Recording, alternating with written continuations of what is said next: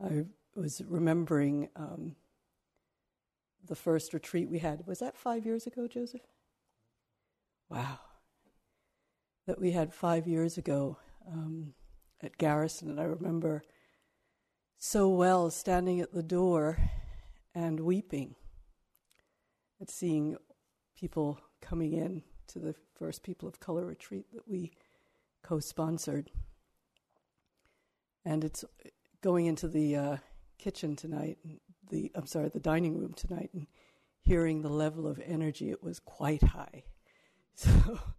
So I hope you all haven't completely exhausted yourselves by now. So thank you for coming and welcome. And I just want to acknowledge what it probably took for you all to get here. I know that when you come to a retreat like this and you spend a few days away in silence, it takes a lot to arrange that. And the cooperation of co-workers and family and friends and just a whole host of people. So they all come to this retreat with us in a way. So first to thank them all and to thank you for being here to do this very, very precious work. My name is Gina Sharp, and on my left is Joseph Goldstein, and Sharon Salzberg is on my right. And the three of us, I'm welcoming you on behalf of the three of us. We are really thrilled to work together and to participate with you in this retreat. You will notice that Larry Yang is not here, and he sends his deepest regrets and most profound apologies. Unfortunately, his father was admitted to the hospital yesterday, and his father is 91. And he was on his way here when he got the news, and so called last night at 11:15 to let me know that he would not be able to come to the retreat. He would have to go to California. He has the medical power of attorney for his father, and his mother is also 91, so he was concerned that she also needed his support. And unfortunately, we haven't learned how to bilocate yet, so he wasn't able to be here with us. But I know that we will all hold him deeply in our hearts and send him and his family our deepest wishes for his father's well-being and for their peace and well-being too.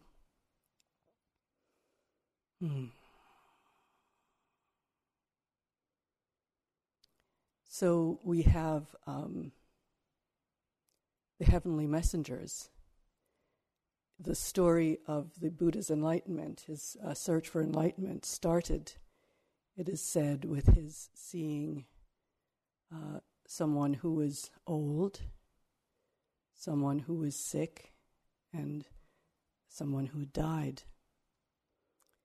And so all we have to do to understand aging is to look in the mirror and see what's happening, right? Remember, that person who's in there doesn't look like the person you feel like you are, right?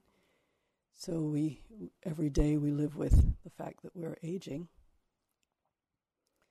and there's sickness. And we also had a death last month of Fior Cruz, who is a woman who has a yogi who's been, actually, she had come to all 4 of the retreats. She had started coming in for the first retreat, and she died last month. I was fortunate enough to see her about a week before she died, and she was absolutely luminous and beautiful. But we are very sad to have lost her, so I would like to dedicate the merits up front of our practice to her peace. She also had an 18-year-old son who just graduated from high school this year. And so we can hold him in our hearts too. So the 4th heavenly messenger was a monk meditating. So we have you, each one of you here as our heavenly messenger. So all of the heavenly messengers are with us on this retreat. We have a couple of other people, Nakawe Cuevas, who's also had a death in the family today, and so is unable to come. So it's been an interesting time, and in a way, hearing of these deaths and of serious illness, we're reminded of the preciousness of the work that we are called to do when we arrive here. So if we could just take a moment right now and take a deep breath and acknowledge your efforts to get here and acknowledge those who are not with us. Send them our love.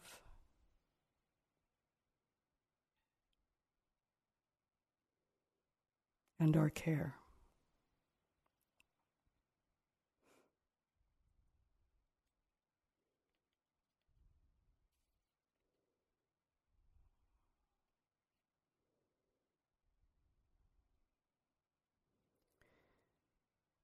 So thank you for that.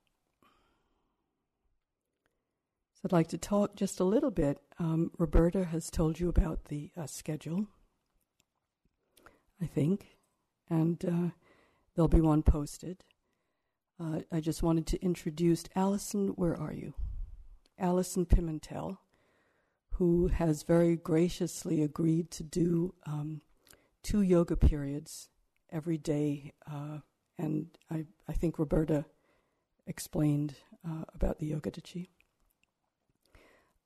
So, Allison, why don't you just stand up so everybody can see you, Allison? Thank you. And again, she's replacing Stan Greer, who was going to do it, but also had an illness in his family. We'll be having interviews, on group interviews on Monday and Tuesday, and we'll be having sign-ups for individual interviews on Wednesday. We will also be doing chanting in the morning, so just so that you know a little bit about what's going to happen. So I'd like to talk just a little bit tonight about the retreat itself and the ways in which we can bring the right perspective and the right approach and the right attitude to what it is we're doing. Maya Angelou, the wonderful writer and poet, said that the ache for home lives in all of us, the safe place where we can go as we are and not be questioned. And this is such a place. So welcome home, those of you who've been here before and those of you who are coming for the first time. This is a safe place where we can come just as we are and not be questioned. We come to practice deeply the miracle of non-judgmental awareness. We take time and we practice. We can bring to our practice, to this practice of non-judgmental awareness, certain attitudes that will help us to establish a depth in our practice and which will be helpful in maintaining a balanced effort. It's a very special thing that we do. We have an opportunity to come and be here for these 5 days in a very quiet, beautiful, and secluded setting. And you know how rare it is in this world to be able to do that. You know how rare it is to have quiet and to be surrounded by beauty.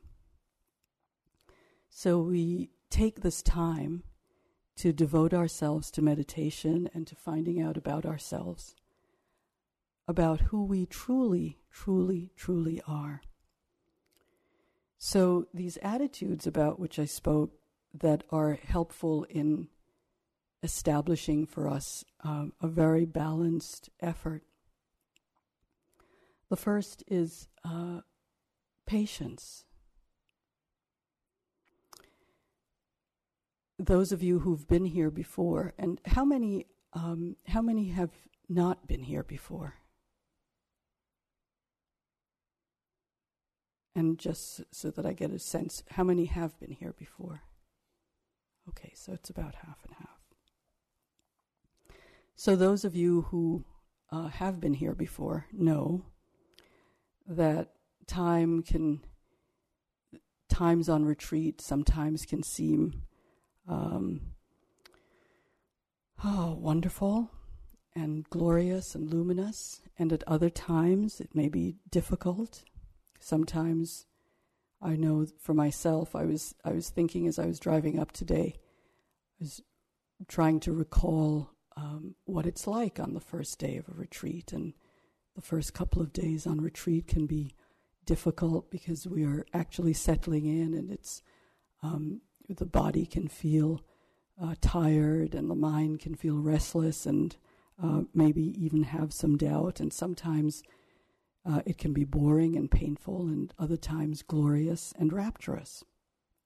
Sometimes beautiful, sometimes insightful, sometimes restless, sometimes doubtful and painful. The first attitude that we can have is that of patience with all of the ups and downs of practice. When we can establish patience in our practice, we begin to actually know things just as they are. We begin to know the nature of life itself as having these ups and downs. And when we have a patient mind, we begin to see things unfolding in a very natural way, where we don't have to help things along, but we know that as we sit and walk and we actually allow the practice to unfold, that something very beautiful can happen. And this patience really allows us to stay in a state, most of the time, of equanimity and balance and poise and grace. And no matter what is happening, when we are patient, the two attitudes of meditation of relaxation and ease on the one hand and alertness on the other seems to be able to come quite more easily. Another way that we help to establish the container for this work that we do is the silence that we establish. And you may notice, maybe you don't because it's been such a high energy day for all of you as you've come together, but actually I notice when I come to IMS, because of all of the different ways, all of the many hours in which people have been meditating here, that there's a sort of natural slowing down that happens to my mind and body, and a real relief for the silence and the quiet that has been established here. The silence that is established actually helps us to look at our minds, and that is one of the most important tasks that we accomplish. We begin to get a good look at what's happening in our minds, because when we're talking and having, and you may notice, you'll notice at the end of the retreat when we start to talk again, you'll begin to see how when we talk, a personality begins to get manufactured, and the silence that's established really, in a way, is a huge relief when we don't have to manufacture that personality and that takes a lot of energy to do. And so when we save that energy that talking takes, it can be used for this task of awareness and mindfulness that we are about. But be easy and relaxed with the silence. Enter into it with surrender.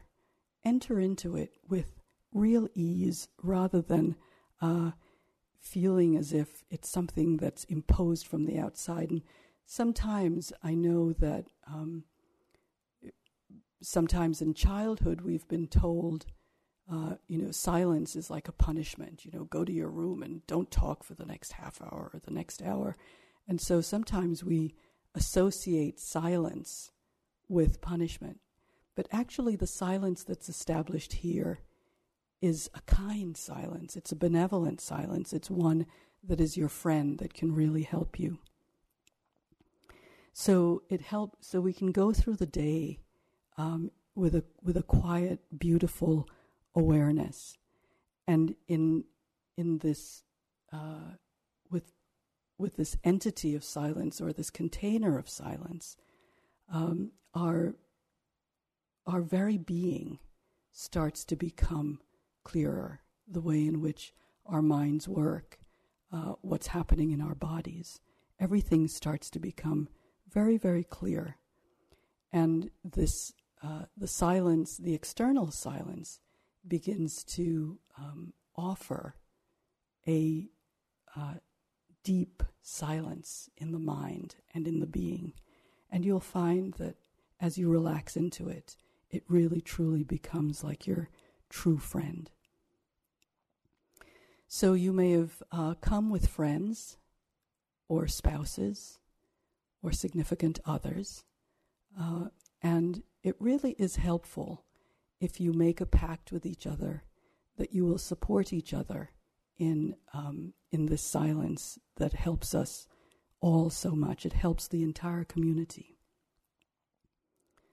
So to actually support your friend or your spouse or your significant other in this way is a very, very beautiful gift that you can give. You can help your other person to begin to know themselves as deeply as you will begin to know yourself. So the other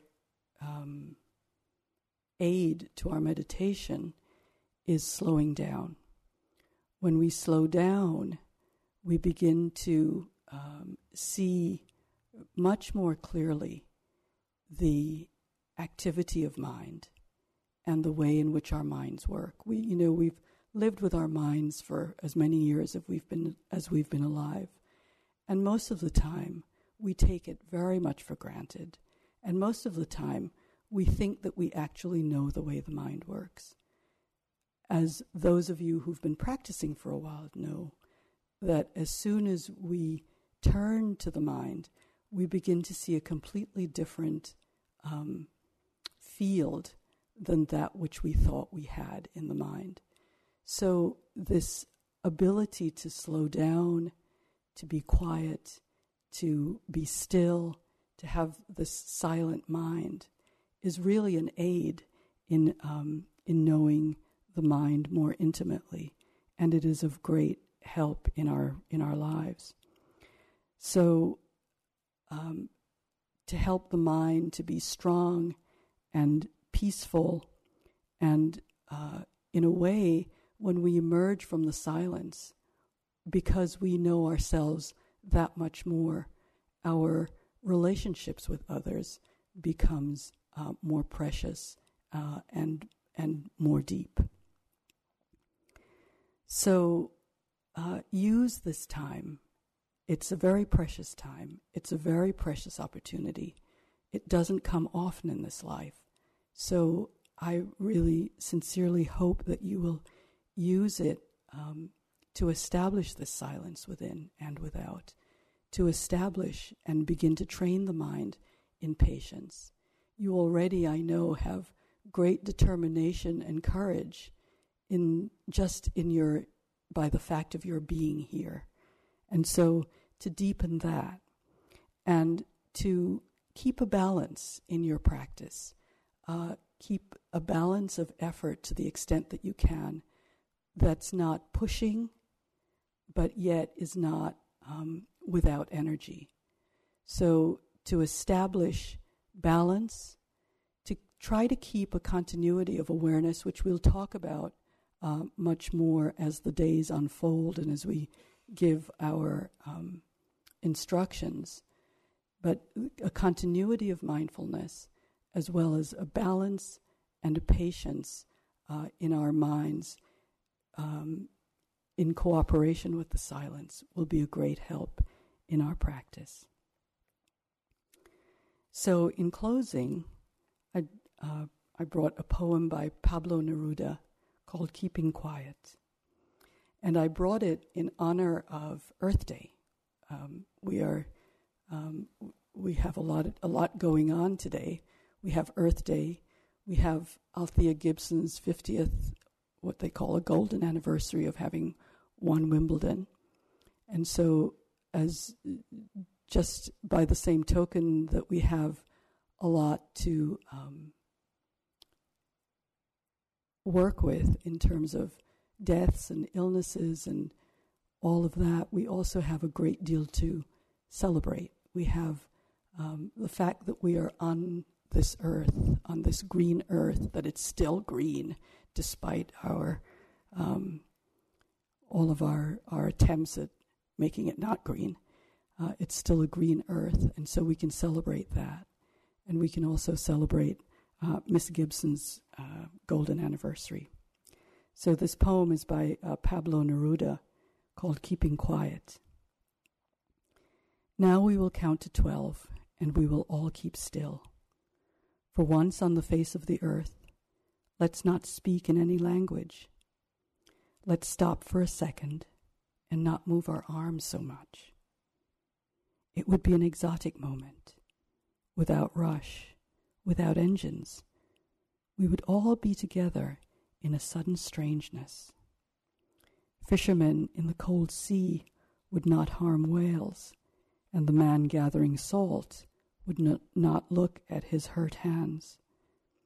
Those who prepare green wars, wars with gas, wars with fire, victories with no survivors, would put on clean clothes and walk about with their brothers in the shade, doing nothing. What I want should not be confused with total inactivity. Life is what it is about. I want no truck with death.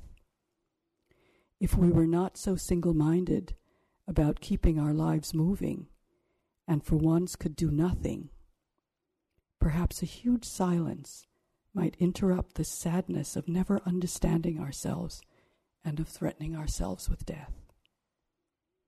Perhaps the earth can teach us, as when everything seems to be dead in winter and later proves to be alive. Now I'll count up to 12, and you keep quiet, and I will go.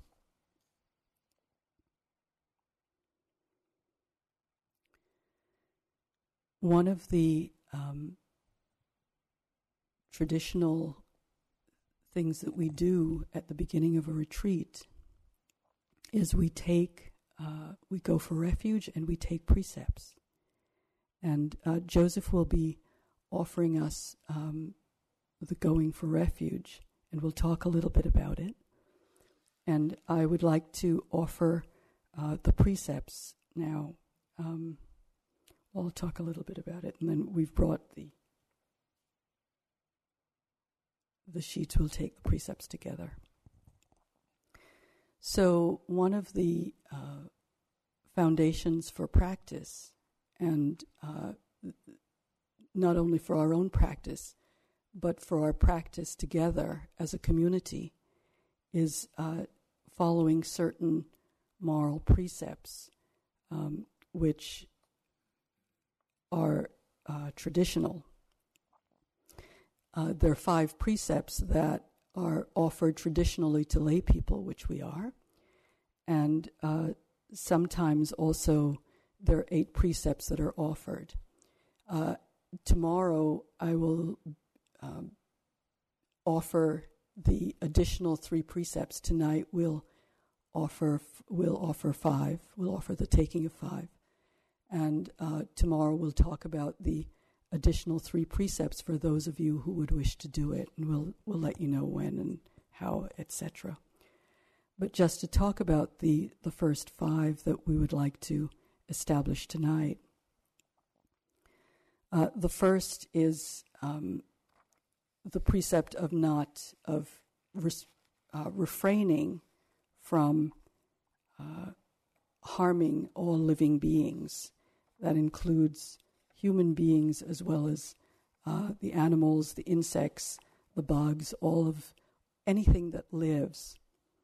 And the taking of this precept helps us to cultivate compassion and learn ways to protect the lives of animals and plants and everything that is around us in nature.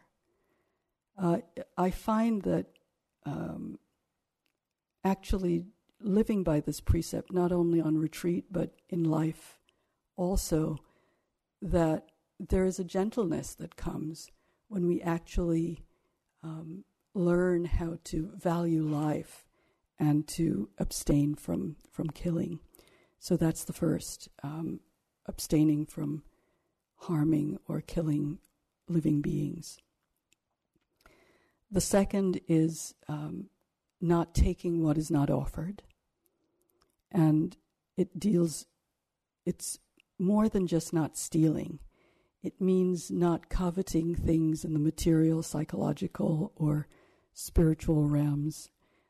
And this precept, I think, really helps us to discover our natural completeness when we realize that we don't really need anything to complete us, but teaches us how to accept ourselves wholly and make this total acceptance, recognizing our completeness.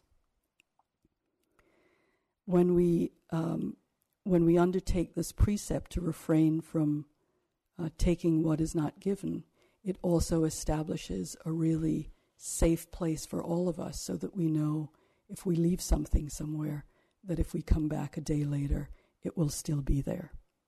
This obviously establishes a feeling of safety and of trust that helps us all in our practice. The third training is usually given as, or the third precept is usually given as not avoiding sexual misconduct that may harm. In the context of the retreat, we take the precept to refrain from all sexual conduct. The fourth precept is usually to refrain from dishonest or slanderous speech.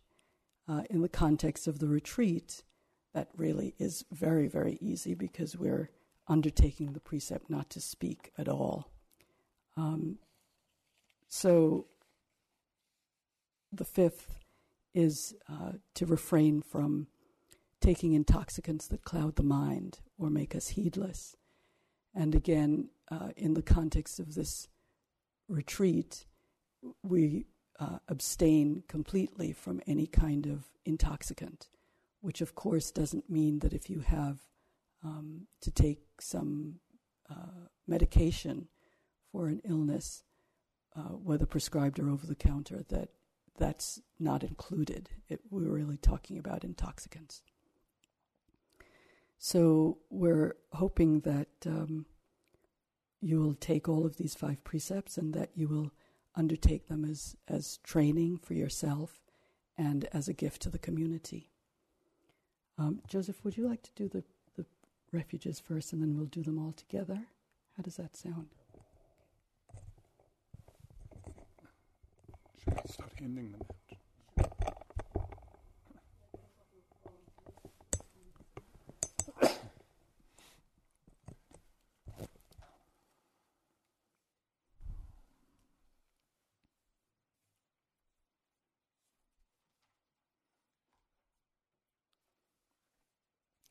Just as the sheets are being handed out, I'd also like to welcome all of you.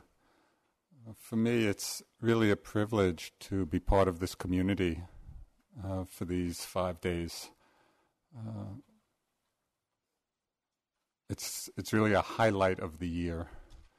And so I'm just delighted we're all here together. Very traditionally, retreats are opened with the taking of the refuges and precepts.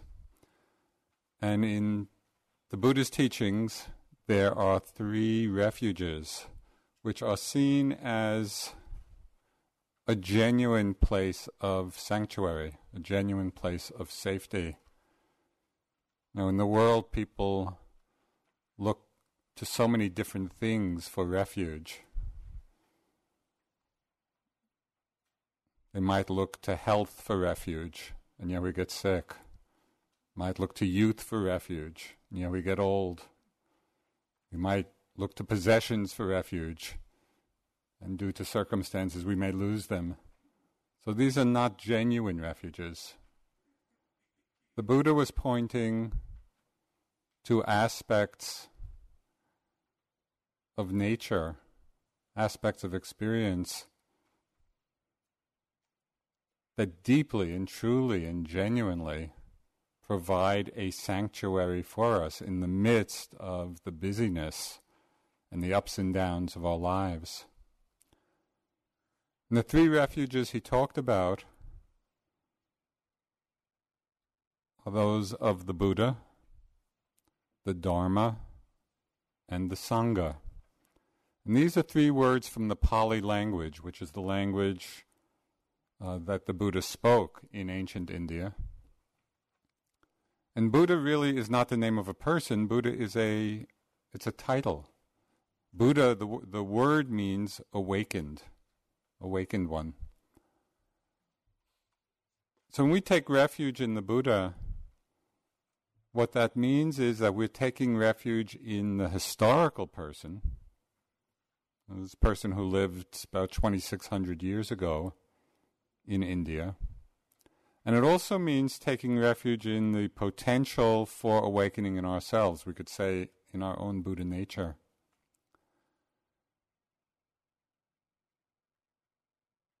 It's helpful to reflect, and it's been useful for me to reflect just a little bit on the Buddha as the historical person and what he actually accomplished. Because he was a human being. He wasn't a god, he wasn't supernatural, he was just a human being who through his own efforts came to this amazing understanding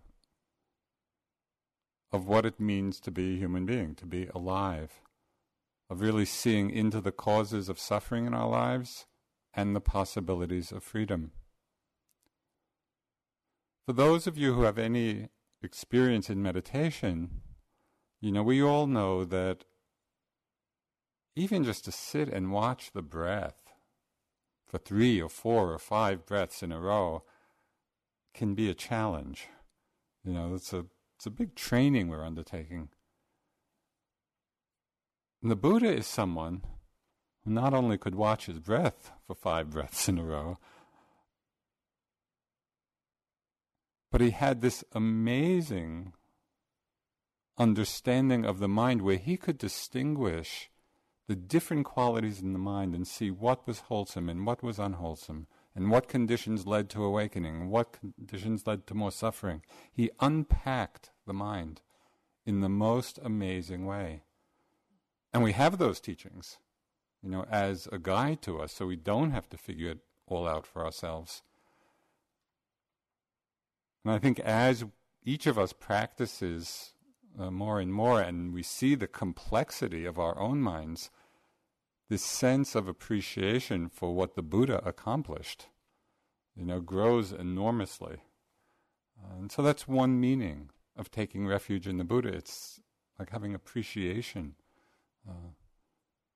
for his awakening and the recognition that this is possible for us as well. So that's taking refuge in the Buddha, the historical person, and our own potential. Taking refuge in the Dharma. Dharma is a Sanskrit word, and it has a range of meanings, but most generally it means what is true. It means nature, the nature of things, the law of things, the way things are. And so when we take refuge in the Dharma, we're not taking refuge in some dogma, and we're not taking refuge in some ritual. When we take refuge in the Dharma, we're saying, I want to see what is true. This is what I'm taking refuge in. And one of the qualities or characteristics of this refuge in the Dharma, and it's part of some of the chants that are often recited, the quality of the Dharma is to come and see. That's the invitation that's chanted. It's not come and believe. And I think I can speak for Gina and Sharon. You don't have to believe anything that's said up here, because it's not a question of belief. It's all just an invitation. For each one of you and each one of us, it's just an invitation to look inside and understand and see what is true. What brings happiness? What brings suffering? So that's what taking refuge in the Dharma means. It's an acknowledgement that truth is our highest refuge. Not simply some opinion or some belief. So we take refuge in the Buddha, we take refuge in the Dharma, the truth. And the third of the refuges is taking refuge in the Sangha. And just so you know the word, it's spelled Sangha. Because at one retreat we were talking about taking refuge in the Sangha, and there was one guy who, after the retreat was over, he said, I loved the practice and I loved the retreat. The one thing I didn't understand, why were we taking refuge in the sun god? So it might have been my New York accent or something. So it's not sun god, it's Sangha. And Sangha also has different meanings. Most classically, it means the community of ordained monks and nuns. It also means the community of enlightened beings. So we take refuge in these communities. But most applicably for us, I think, it means, and the way we use it here, is the community of all of us who are walking on the path. Community of all of us who are committed to understanding, committed to awakening, committed to the Dharma, to the truth. So we are all Sangha. And you will see over the course of the retreat how important this refuge is, because we give tremendous support to one another. When you're feeling maybe a little down or bored or restless, but then you either see or feel everybody else or others in the room kind of sitting and just being with the practice, it's an inspiration. Okay, I can do it. Let me re-arouse the energy. And when we're feeling strong, we become the inspiration for others. So the Sangha is a tremendous refuge on this spiritual journey, which has many ups and downs. This is not all easy going. So these three refuges provide a tremendous amount of support. The refuge in the Buddha, the Dharma, and the Sangha. We generally recite them or chant them in the original language of the Buddha. It's on these sheets. On one side is the loving kindness chant, the metta chant, and on the other is the refuges and then the precepts. So I'll begin with the recitation, chanting of the refuges, starting with that top part where it says preliminary homage. And in the first sentence, I'll just do it like a couple of words at a time, and I'll say them, and those of you who like can chant them back. And then the second and third line we can just do all together. Okay. Namo Tassa Bhagavato Arahato Sama Sambuddhassa. Together. Namo Tassa Bhagavato Arahato Sama Sambuddhassa. Namo Tassa Bhagavato Arahato Sama Sambuddhassa. Again, I'll do one word at a time. Buddhang Saranang Gacchami Dhammang Saranang Gacchami Sangham Saranang Gacchami. All together. Dutiyampi Buddham Saranam Gacchami. Dutiyampi Dhammam Saranam Gacchami. Dutiyampi Sangham Saranam Gacchami. Tatiyampi Buddhang Saranam Gacchami. Tatiyampi Dhammang Saranam Gacchami.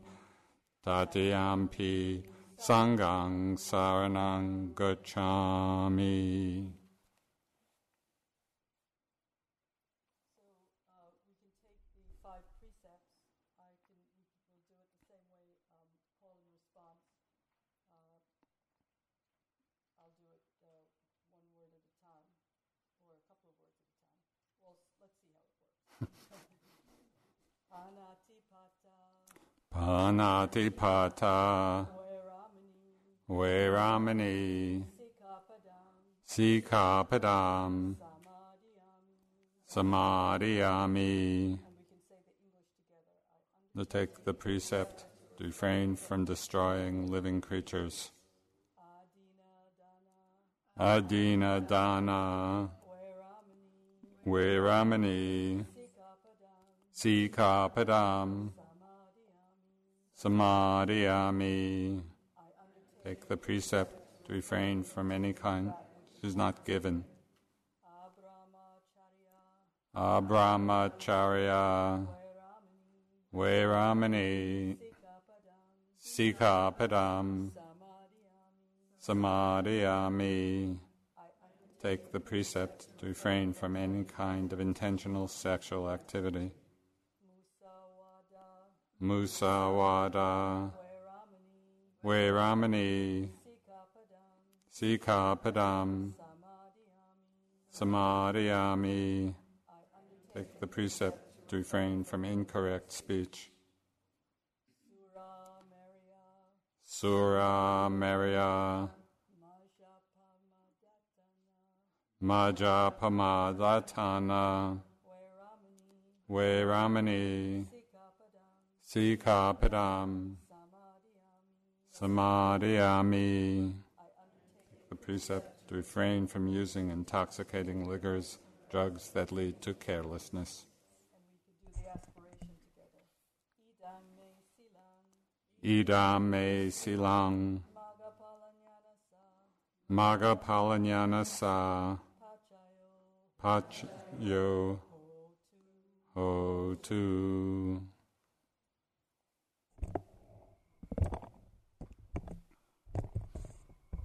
So we're now officially in silence, and I want to wish you a really fruitful and deep retreat, and I was a little bit negligent in not saying how really thrilled I am to be teaching with Sharon and Joseph, who, as you all probably know, are the co-founders of IMS and have been teaching here and around the world for at least the last 31 years now, I guess, and are the authors of several books that have become quite ubiquitous. They've really been responsible in a lot of ways for the spread of Dharma in America and in other parts of the world. And so we are deeply, deeply privileged to have their presence and their teachings offered. And I'm very grateful to Joseph for having started the People of Color retreats with me 5 years ago, and to Sharon for being a wonderful teacher for me. Both of them have been wonderful teachers for me. And also, as you probably, if you were here 2 years ago, was it last year or 2 years ago? She did the metta practice for us. So they're not strangers to our community, and I welcome them as honorary people of color.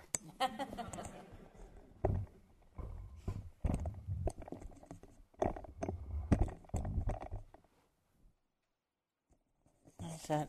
Hello. Okay. Thank you, Gina. That was beautiful.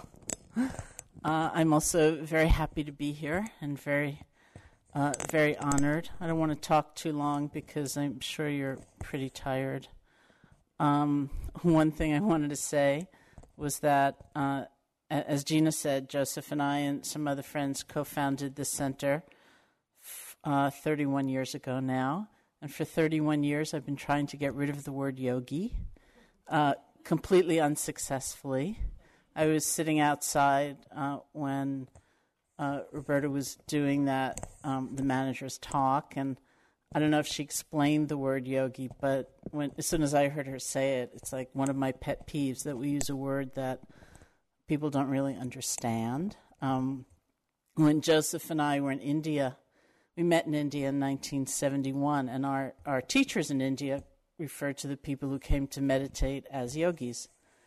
And then when we came back, began teaching and started the center, and we just started calling the people who came to sit with us yogis. And in those days, it was particularly weird because hardly anyone even did yoga, and so it was just this word out of nowhere.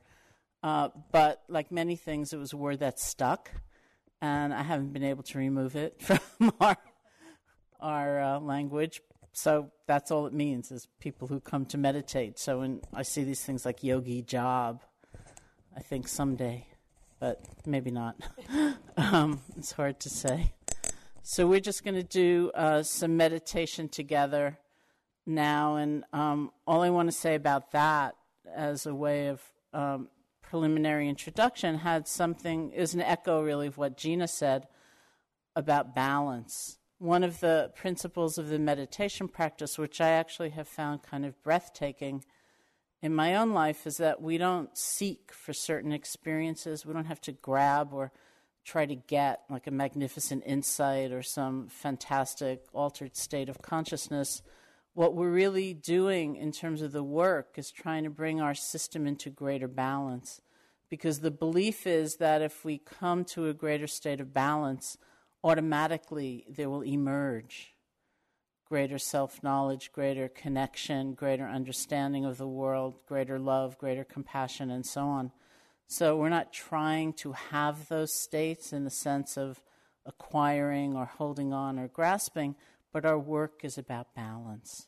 And balance will look different for all of us all of the time. Sometimes we find we're trying much too hard, and the right balance is relaxing and letting go some and being more at ease. Sometimes we've let go a whole lot, and the balance is to come forward a little bit and give more of ourselves over to the practice and to have more fullness of presence. It's always changing. It's always moving. It's not going to look alike for anybody and for any one person all of the time. But right from the beginning, we say in our sitting, our posture reflects a certain balance. So we talk about trying to sit with our back straight but not really stiff and uptight, because that kind of rigidity obviously is way over on one extreme. The other extreme, though, is you don't want to sit so slumped over that you're bound to fall asleep. You know, you might fall asleep anyway, but we don't need to set the stage so that it's inevitable, you know.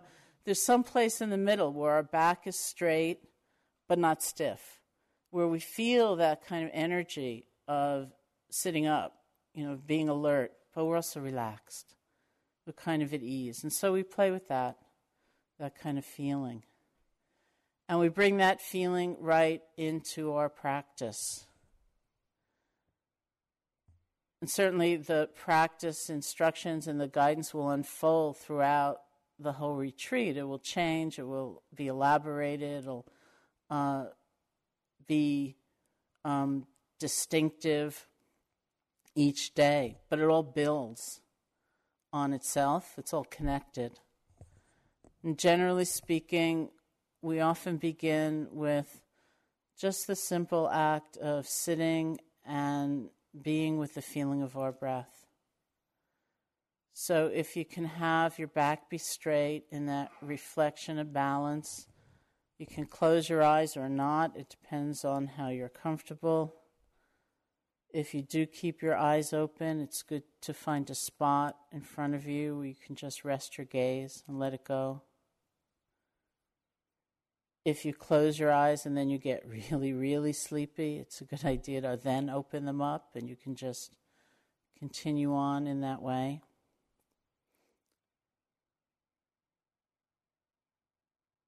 And I'd like to start actually by having you bring your attention to your hands. And notice that we don't actually feel fingers. What we feel is sensations.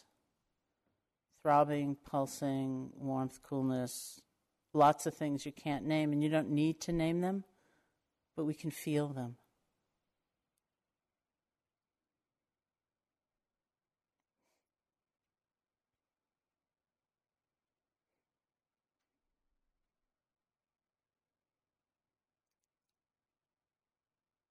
Bring your attention to the feeling of your breath, wherever it's clearest for you, at the nostrils, at the chest, or the abdomen.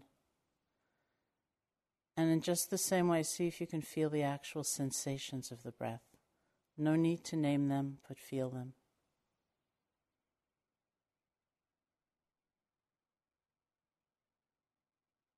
It's the normal, natural breath. You don't have to try to make it deeper or better or stronger or anything.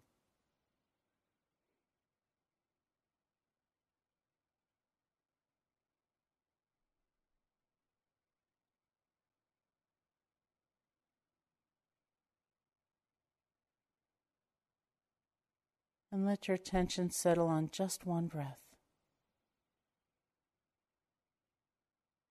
From the beginning, through the middle, to the end.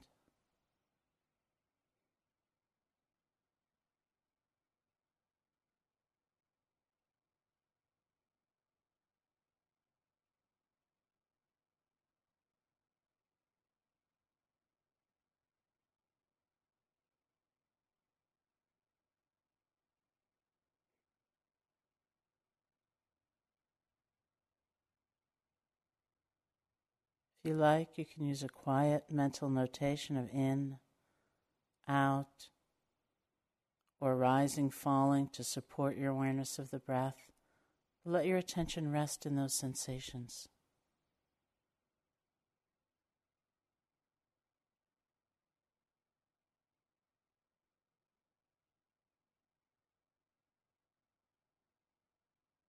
And if you find your attention has wandered, don't worry about it.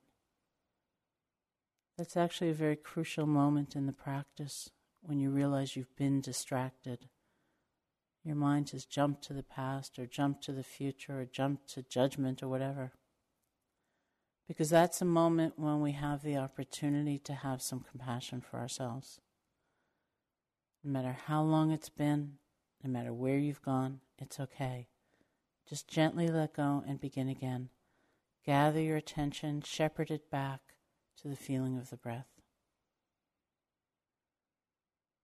If you have to let go and begin again thousands of times, it's fine.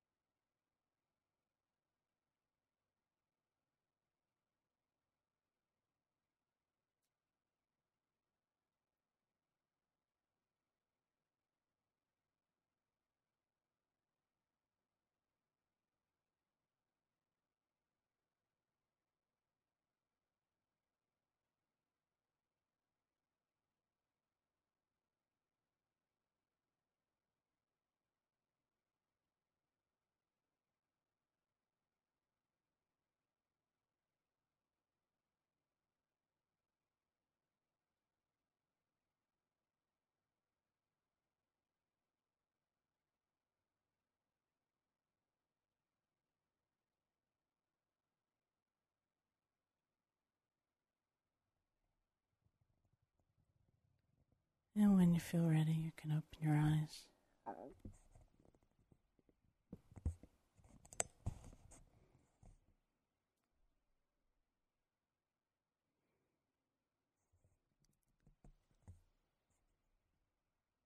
So thank you.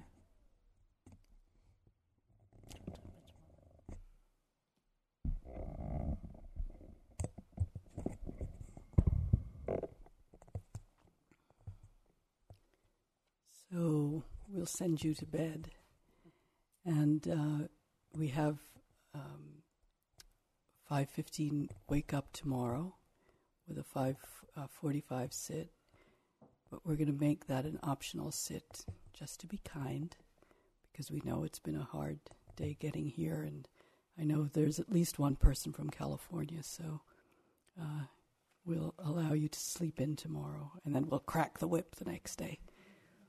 So have a really great night of sleep and rest, and we'll see you tomorrow. But of course, if you want to come, I'll be here. Okay, good. And they'll be chanting too. Okay, good night.